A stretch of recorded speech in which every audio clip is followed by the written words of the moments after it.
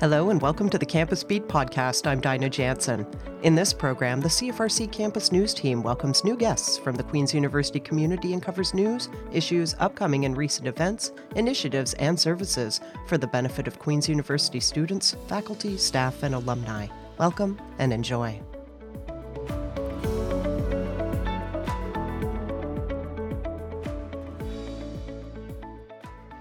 Hello, everyone. Thank you for joining us. In our first segment, CFRC Campus News Liaison Erica Singh welcomes a student guest to discuss a new initiative and covers recent campus news headlines. Over to Erica. Hello, my name is Erica Singh, and welcome to your campus news. Today, I am joined in studio with Amy Simcoe, who is here to share an exciting new opportunity. Hi, Amy. How are you? Hey, Erica. I'm doing great. That's amazing. So, can you please talk a little bit about what you're here to share? Yeah, for sure. So today I am here to talk about the Queen's Social Impact Association's Weekend for Social Impact. It is going to be a really awesome weekend, December 1st and 2nd, where you get to learn a lot more about social impact as a career and the club itself. And can you please share a little bit about Queen's Social Impact Association, or QSIA? For sure. So founded in 2007, Queen's Social Impact Association is a student-run club under the Commerce Society and AMS. Our predominant objective is to facilitate student involvement in the nonprofit and social impact sectors. And yeah. All right. And what is the Weekend for Social Impact? For sure. So on our Weekend for Social Impact, we have a really, really packed schedule for you all. So we're focused on giving students the tools they need to explore an impact-related career, and there will be panel discussions, networking with over 10 companies, workshops, a case competition, and food provided for breakfast, lunch, and 2 dinners. Oh, and not to mention, we have keynote speaker Gavin Thompson, the Senior Vice President of Corporate Citizenship for Canada Goose, as well as a really fun workshop planned with the Kingston Propel Impact Fund about impact investing. And is the Weekend for Social Impact open to all faculties? It is. Anyone can sign up. Applications are now open and they close by the end of the day, November 25th. To sign up, you just go to comsoc.ca, sign in with your student number and net ID, click the events tab, which will bring you to our registration page. You can also find the link on our Instagram bio at Q Social Impact Association. And when is the conference running? Yeah, so conference is running December 1st and 2nd. All right, thank you so much, Amy, for coming in and sharing this exciting new opportunity. Thanks so much, Erica. This is great. All right, get those apps in by November 25th. Now here are some campus news headlines. The Government of Canada has pledged $248 million to appoint 34 new Canada Excellence Research Chairs, or CERC, across 18 post-secondary institutions, including Queen's. Dr. Paul Cubes has been named the Canada Excellence Research Chair in Immunophysiology and Immunotherapy at Queen's Health Sciences, and the Queen's Cancer Research Institute, receiving $8 million over 8 years for his research. The CERC program, which was initiated in 2008, supports Canadian universities in advancing global research and innovation by awarding prestigious researchers $8 million or $4 million to establish programs. Minister Philip Champagne emphasizes the lasting impact on academia, the economy, and society. Positioning Canada as a global research leader, Dr. Cubes will join Queen's in spring 2024 and will conduct interdisciplinary research in cancer infection and chronic disease, aiming to make a more meaningful impact on patient lives. Next, Student Wellness Services has introduced and expanded several initiatives to address the evolving needs of the campus community. The initiatives aim to enhance accessibility to various forms of care and support, promoting personal and academic thriving. Notable programs include a daily mental health walk-in clinic, which runs from Monday to Friday from 1 to 4 p.m. This will supplement existing counseling services. This aims to increase access to in-person mental health counseling, and early feedback indicates reduced student distress. There's also Trans Care Team. The SWS has established a team specializing in gender-affirming care, providing holistic support to students at any stage of a transition. An online self-referral tool has been created to facilitate appointment scheduling without the need for a call. Enhanced support for academic accommodations. Queen's Student Accessibility Services, or QSAS, has introduced daily drop-in appointments for students with quick questions. Advisors are now portfolio-based by faculty or discipline, aiming to enhance collaborations to provide quicker and more holistic responses to student needs in the classroom. That's all for Campus News today. Thank you so much. Thank you so much, Erica. Earlier this fall, Dr. Jane Philpott, Dean of Queen's Health Sciences, and Dr. Anthony Sanfillipo, Professor of Medicine Cardiology, published a groundbreaking article in The Conversation. In it, they address the family doctor shortage across Canada and the new role medical education reform can play to mitigate the shortage, in particular, a new program they have collaborated in developing called the Queen's Lakeridge Health MD Family Medicine Program, which focuses training and education on comprehensive community-based family medicine from the start of medical school, then advancing directly to residency.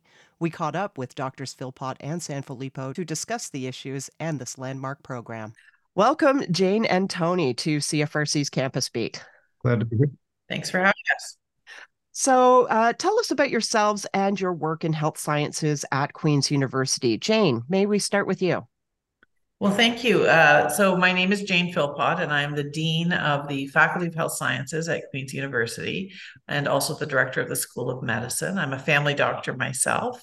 And I also, just to round it right out, I'm also the CEO of something called the Southeastern Ontario Academic Medical Organization, which represents over 400 doctors working in the Kingston community. Wow. And Tony? So I've been at Queen's a long time. I'm a Queen's grad.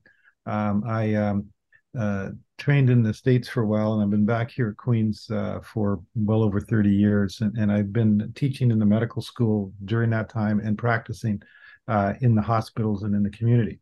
For the last the 15, up until last year, I was the Associate Dean for the undergrad medical program, for the MD program.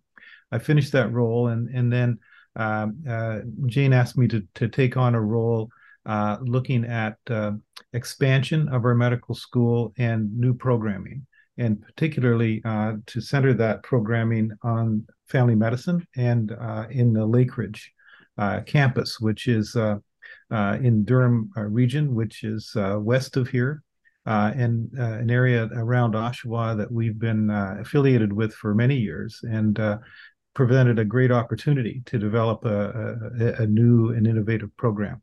And we wanted to devote that to this critical problem we have in Canada of family doctor shortage.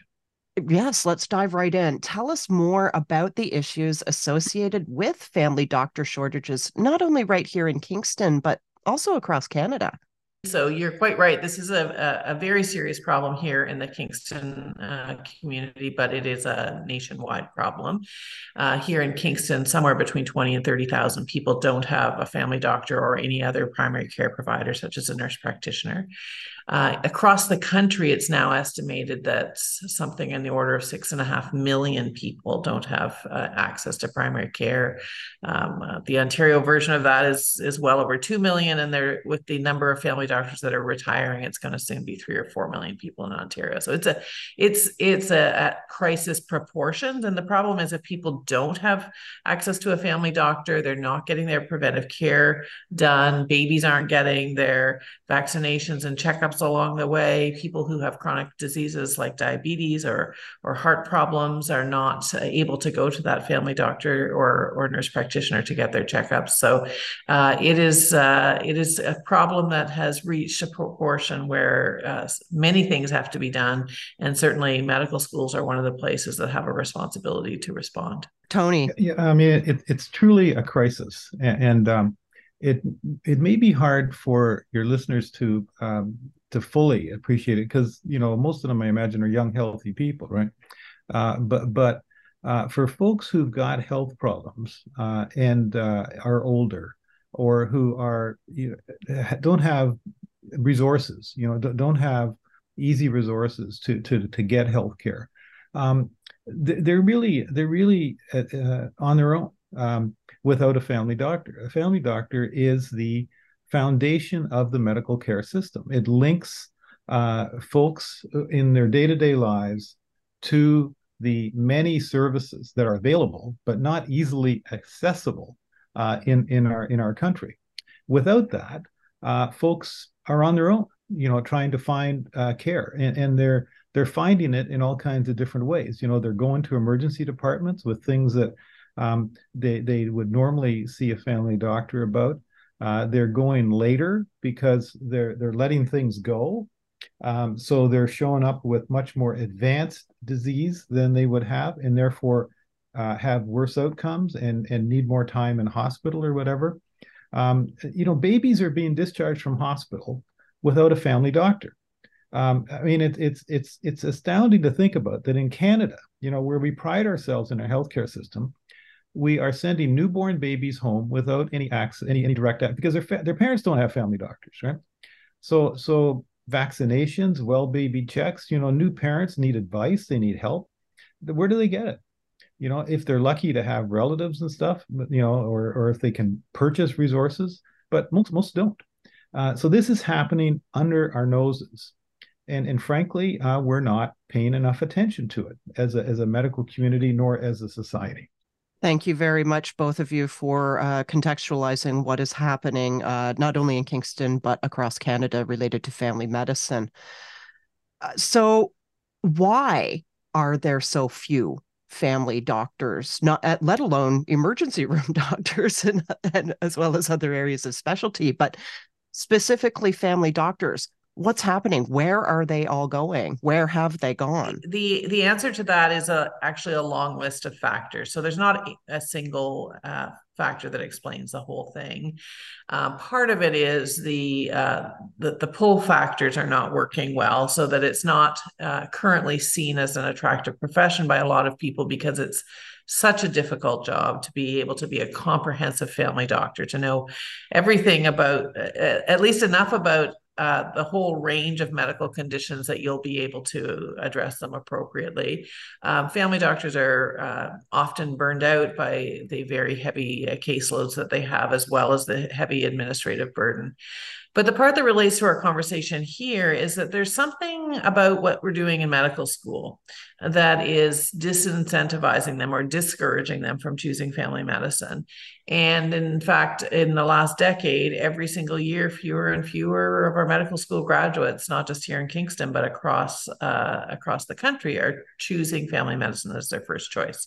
So that's where Tony's vision came in, because he watched over the MD program here in 15 years and saw this happening before his eyes, and realized that there's something that we're doing or not doing when we're working with these medical students about the way we're choosing them, what we're saying to them, the time that we're spending with them. And Tony came up with a great way to respond. So I'll pass it over to him. Yes, please, Tony. Well, I think you can divide, as Jane says, quite absolutely true. There are multiple things here, right? You can't put your finger on one little button and change it all. But I think you can bundle them into two categories. I mean, one is what I'll call environment. The environment in which family doctors practice is not conducive to their practice, right?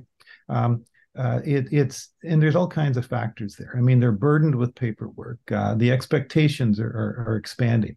The ability to get consultative help is diminishing. Their administrative burdens are huge. They have to, be office managers. They have to be business people. There are all kinds of things about the environment of family medicine that have not taken into account the growing needs of family medicine and the way that family medicine and primary care needs to be provided.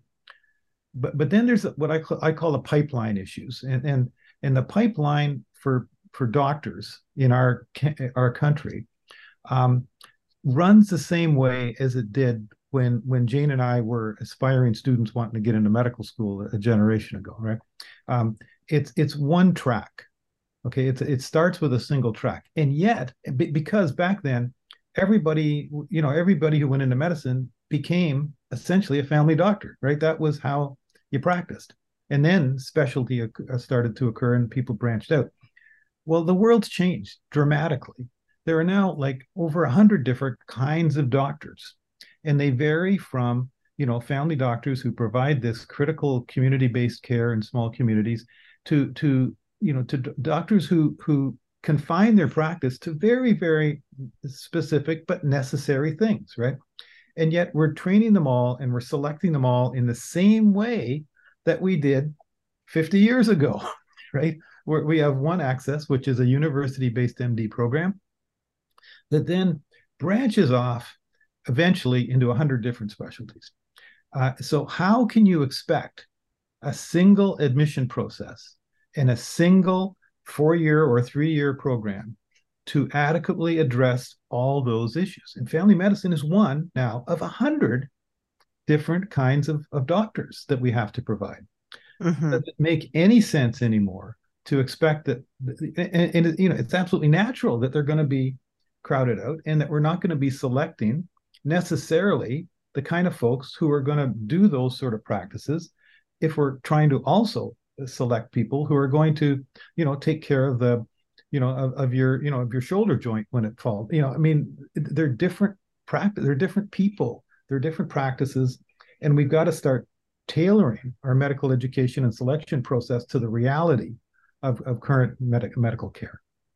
Thank you so much. And now, your recent article in The Conversation, the online magazine, spells out quite clearly that specialized medical education programs can help fill critical gaps in access to family doctors for Canadians. Let's dig in a little bit more about the crux of the article itself and telling us more about the Queen's Lakeridge Health MD Family Medicine Program, its inspirations and ultimate goals, as you've introduced in The Conversation. Well, the concept is to begin to address that pipeline issue and that issue of selection, right? So it starts with the concept that we will be much more likely to be able to identify and train people who do these critical practices of continuing comprehensive medical care if we select people from the who have that in mind to begin with, right? Who have that interest and who have some attributes that we believe are consistent with that sort of career. We want folks. We're not going to just do these jobs. We want people who are going to flourish in these jobs, who want to do it, who love to do it, and that's a different mentality in admissions than we currently undertake with the general admission. It's very different. We can talk about that a lot if you like. The other concept is that we should be training people to purpose, right? We should be using this time that we have in medical school, not to give them a selection of careers, like a huge buffet to select from, but focus on what they're going to do and train them in the place they're going to do it, right? You can't train someone to be a community-based family doctor in a small community in a downtown big urban center. It doesn't work, right? You can train some things. You can certainly learn a lot, but if you're going to train people in those practices, you need to train them in those practices. And they need to be trained and mentored by people who are actually doing that work, right? And right now, medical school is, largely staffed by specialists, right? By subspecialists, highly refined specialists who are great teachers and all that kind of stuff. But they're not modeling the career that these kind of folks are going to want to do. So this program is intended to change the admission process, change the curriculum, and change the environment of the curriculum, change where it's happening, and prepare people specifically for these kind of practices, and prepare people who want to do that from the start. Jane. Well, we are really proud of this program, and I have to say, Tony is a huge part of the inspiration for this. It's an idea that he came up with and came to me to tell me about, and I could see right from the first time he described it that this was a brilliant idea, that no one else, I don't know if anyone else had thought about it, but certainly no one else has tried to do this yet. So we're really proud that Queen's University is the first, but it won't be the last medical school to proceed with this innovation. Tony's described it really well. It's about selecting that phenotype of student who dreams right from the beginning of being a comprehensive general practitioner, family doctor.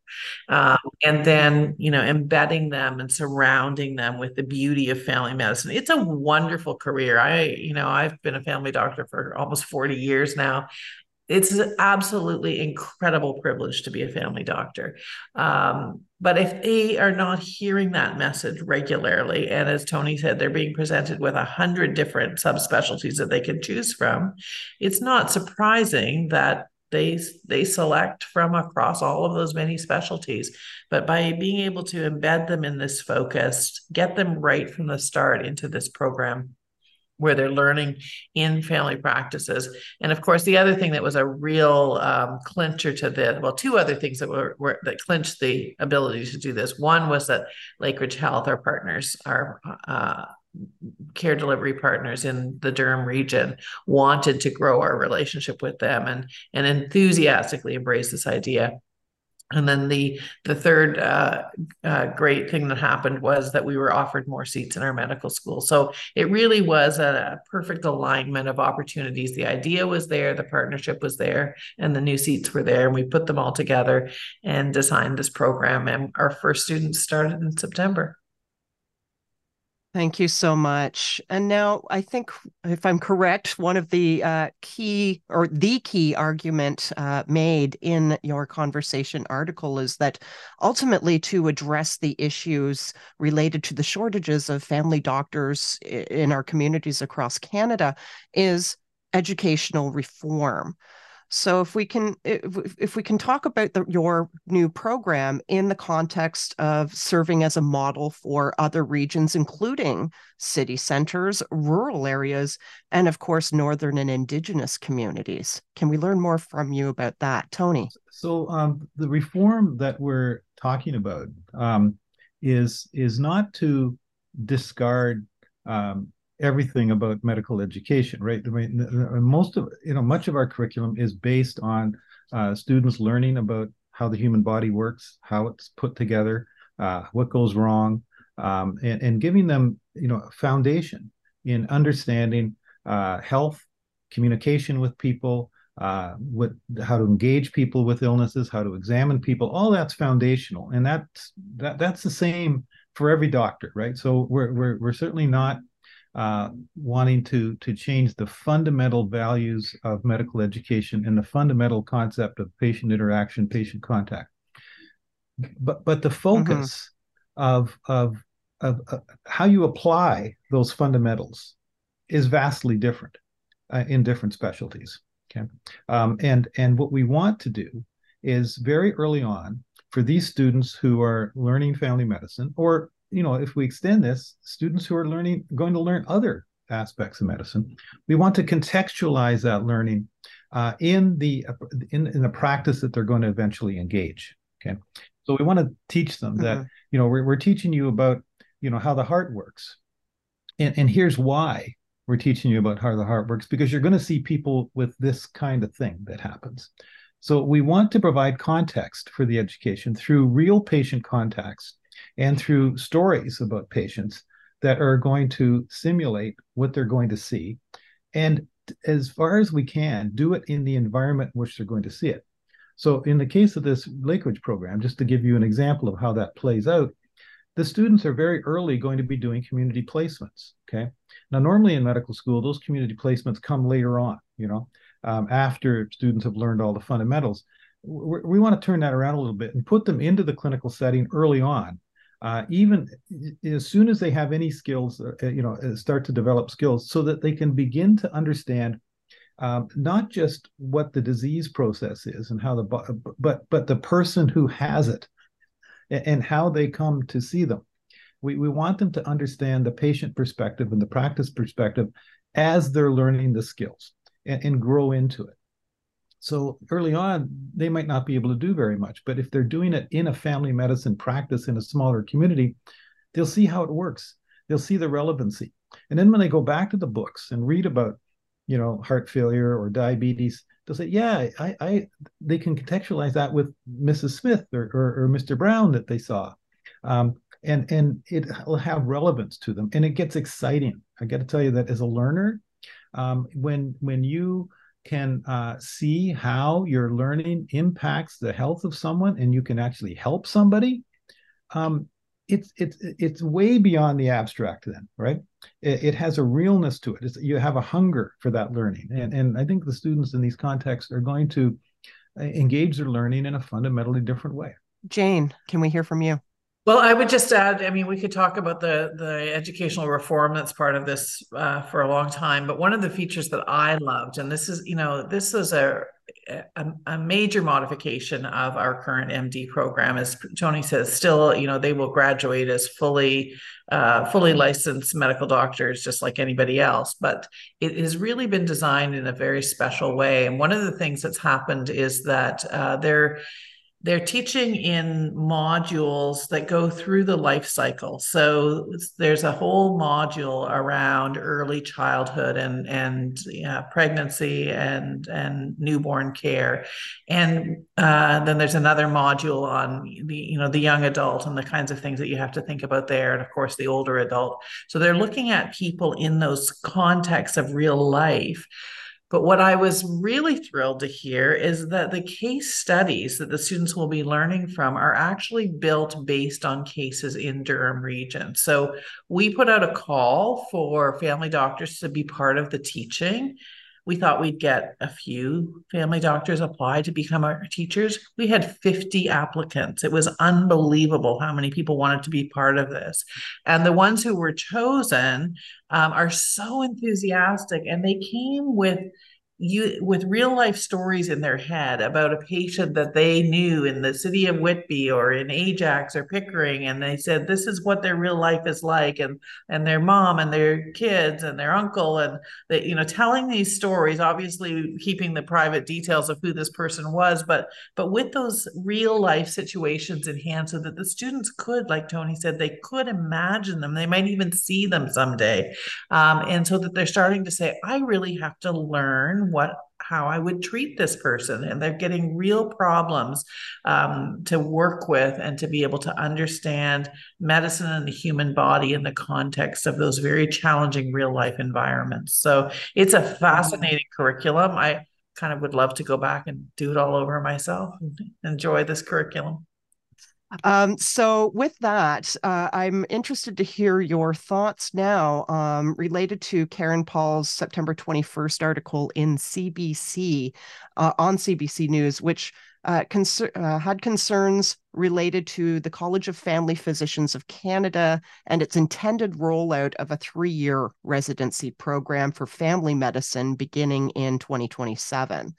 I'd love to hear your thoughts on the increase on residential time for family doctors from currently 2 to 3 years at a time where our population, particularly with the baby boomers aging, and the unprecedented levels of concern related to addiction and mental health amidst everyday care for individuals and families. What are your thoughts on the increase of this time from 2 to 3 years, while your program is also seeking to reform the family medicine system itself? So you're absolutely right. This is a very live question in medical education circles right now. And I'm not sure that we want to dive into the whole story, but maybe as it relates specifically to Lakeridge Health is the best way to frame this, because you're right. There's been the College of Family Physicians is very interested in expanding the length of training. This was even discussed last week at the Federal Provincial Ministers of Health meeting, and I gather it wasn't necessarily enthusiastically received by the provincial ministers of health. So without sort of commenting in a lot of detail on that, what the advantage that this Lakeridge Health program has is that we are basically putting together what was always 4 years of the regular MD program and 2 years of a family medicine residency program. The students actually can move seamlessly from the MD program to the family medicine residency without having to enter a match. But in fact, they will actually be able to start taking on some of the curriculum and the competency-based training that would normally be in a residency program earlier and actually overlap it somewhat. So in a sense, what we're going to be able to do is take 4 years of MD and what would be equivalent to 3 years of a family medicine residency and accomplish 4 plus 3 equals 6. We don't think it actually, in this case of this program, needs to be any longer than 6 years total. But what we've done is freed up time in the curriculum, some of the time that they spend in their 3rd and 4th years exploring other specialty areas, and start training them as family doctors again right from the beginning. So I think this is actually a really eloquent solution to the challenge of trying to get more time for family medicine. Rather than adding it on at the end, it actually tucks it in. The early learnings of becoming a family doctor are tucked in throughout the 4 years of medical school, so that they've actually got they would be able to graduate with the equivalency of a 3-year residency. Tony can probably explain that better. Tony. Well, that's right. I mean, basically, the current paradigm is a usually 4-year undergraduate program leading to an MD degree, and then entering into a family medicine program. Now, those are two separate entities and two separate governances, too, right? The MD program is run by universities. The family medicine program is overseen largely by the colleges, right? And in this case, the College of Family Medicine. And the College of Family Medicine was finding that the 2-year period was insufficient and I'm presuming was insufficient to prepare people adequately for those careers, right? And so the proposal to go to 3 is to help people develop that further. But as Jane said, this is a 6-year program that's integrated, right? It's not just in the medical school, and it's not just in residency. We see it as an integrated continuum. And I can tell you for sure that there's at least a whole year of undergraduate 4-year program that's devoted to just career selection that these students won't need to do, right? And so we can be we can be beginning their what would be their residency training much earlier, and so they will be at that 4th, 5th year with much more background. So I think we can absolutely confidently say that the ultimate goals of the program can be achieved in those 6 years, and even if they expand over the next while, they can be achieved in those 6 years because the training is focused, right, on that particular purpose. So, notwithstanding the arguments that are brewing out there, I think that within this program, the design is such that we can accommodate the needs that led to that decision. And I think, in fact, the need to go to a 3-year program actually underscores the need for this kind of educational reform. If we can't do that in 7 years with the brightest kids in the country, there is a problem. And it's not the kids, it's not the students. I think we need to rethink the program. Before we close, I'd actually like to hear from you about our own community a little bit more too, if you might indulge me for a few moments. Recently, in the last year, the Kingston subreddit page, it carries posts almost on a daily basis now of people desperately seeking medical supervision in Kingston after learning their family doctor is either retiring or leaving town. While the subreddit also indicates there's only apparently one walk-in clinic in our community currently running. For our listeners out there, how are people going to get medical support in Kingston, and what advice do you have for them?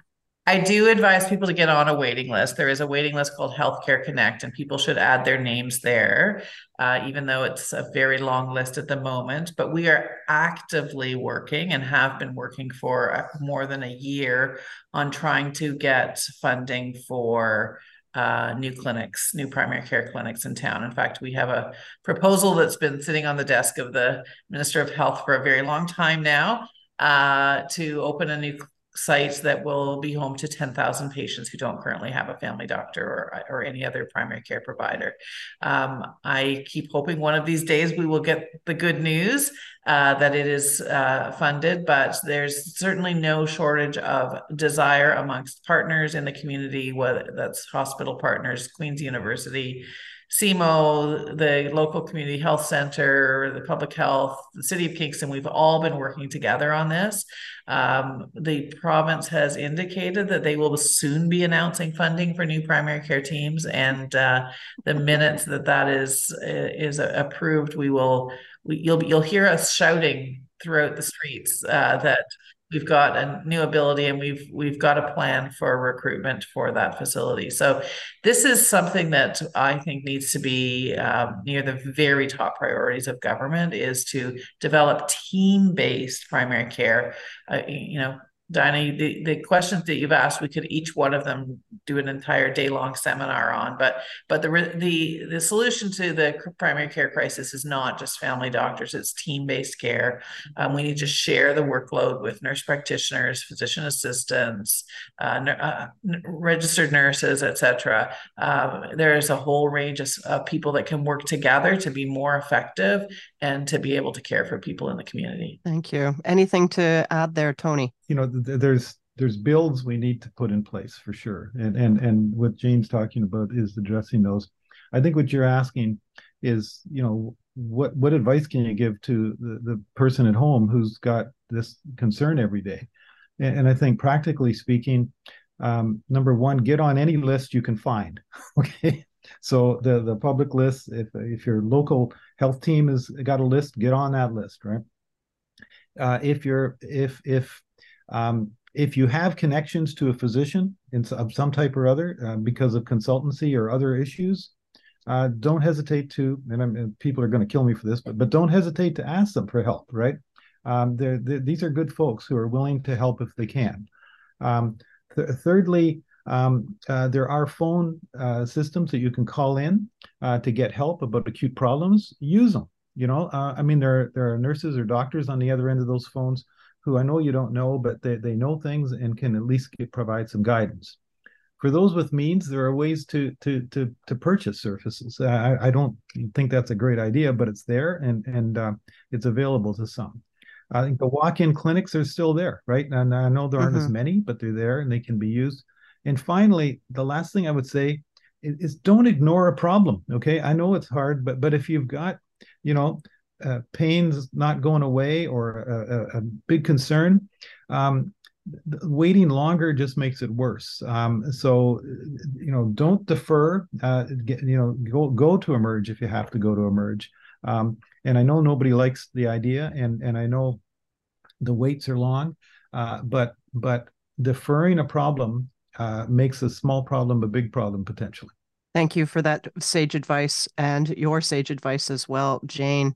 And now, last words, specifically directed towards any of our Queen students that might be listening right now who are thinking about careers in medicine and family medicine. Do you have any advice for them as they finish school and think about what their future pathway may be?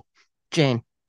Well, we have fabulous students here at Queen's University, and I encourage people to be sure that they explore the whole range of health professions. You happen to be talking to a family doctor and a cardiologist today. There are all kinds of extremely satisfying careers in the health professions, all kinds of specialties within medicine, but we also have a wonderful school of nursing, a school of rehabilitation therapy to train physiotherapists and occupational therapists. We have a public health sciences department here that trains the public health specialists, and even to think about careers in research. So I would just, my one piece of advice would be, if you're interested in human health and helping people to be well, have a broad, open mind about what that can look like. There are an unlimited number of ways that you can serve your community and help people to be well. And last words from you, Tony. Well, we've both been doctors for a long, long time, and it's hard to stop. It's a great career, and it's a great career because your ability to interact with the variety of humanity, provide some assistance here and there is one of the most rewarding things that you can do in life. And if that concept of contributing to the health of others and to society more broadly is fundamentally what's driving you in life, then medicine is a place to go. But family medicine is really the distillation of that concept, because family doctors engage people that come in the door with whatever problem they have, whenever it's troubling them.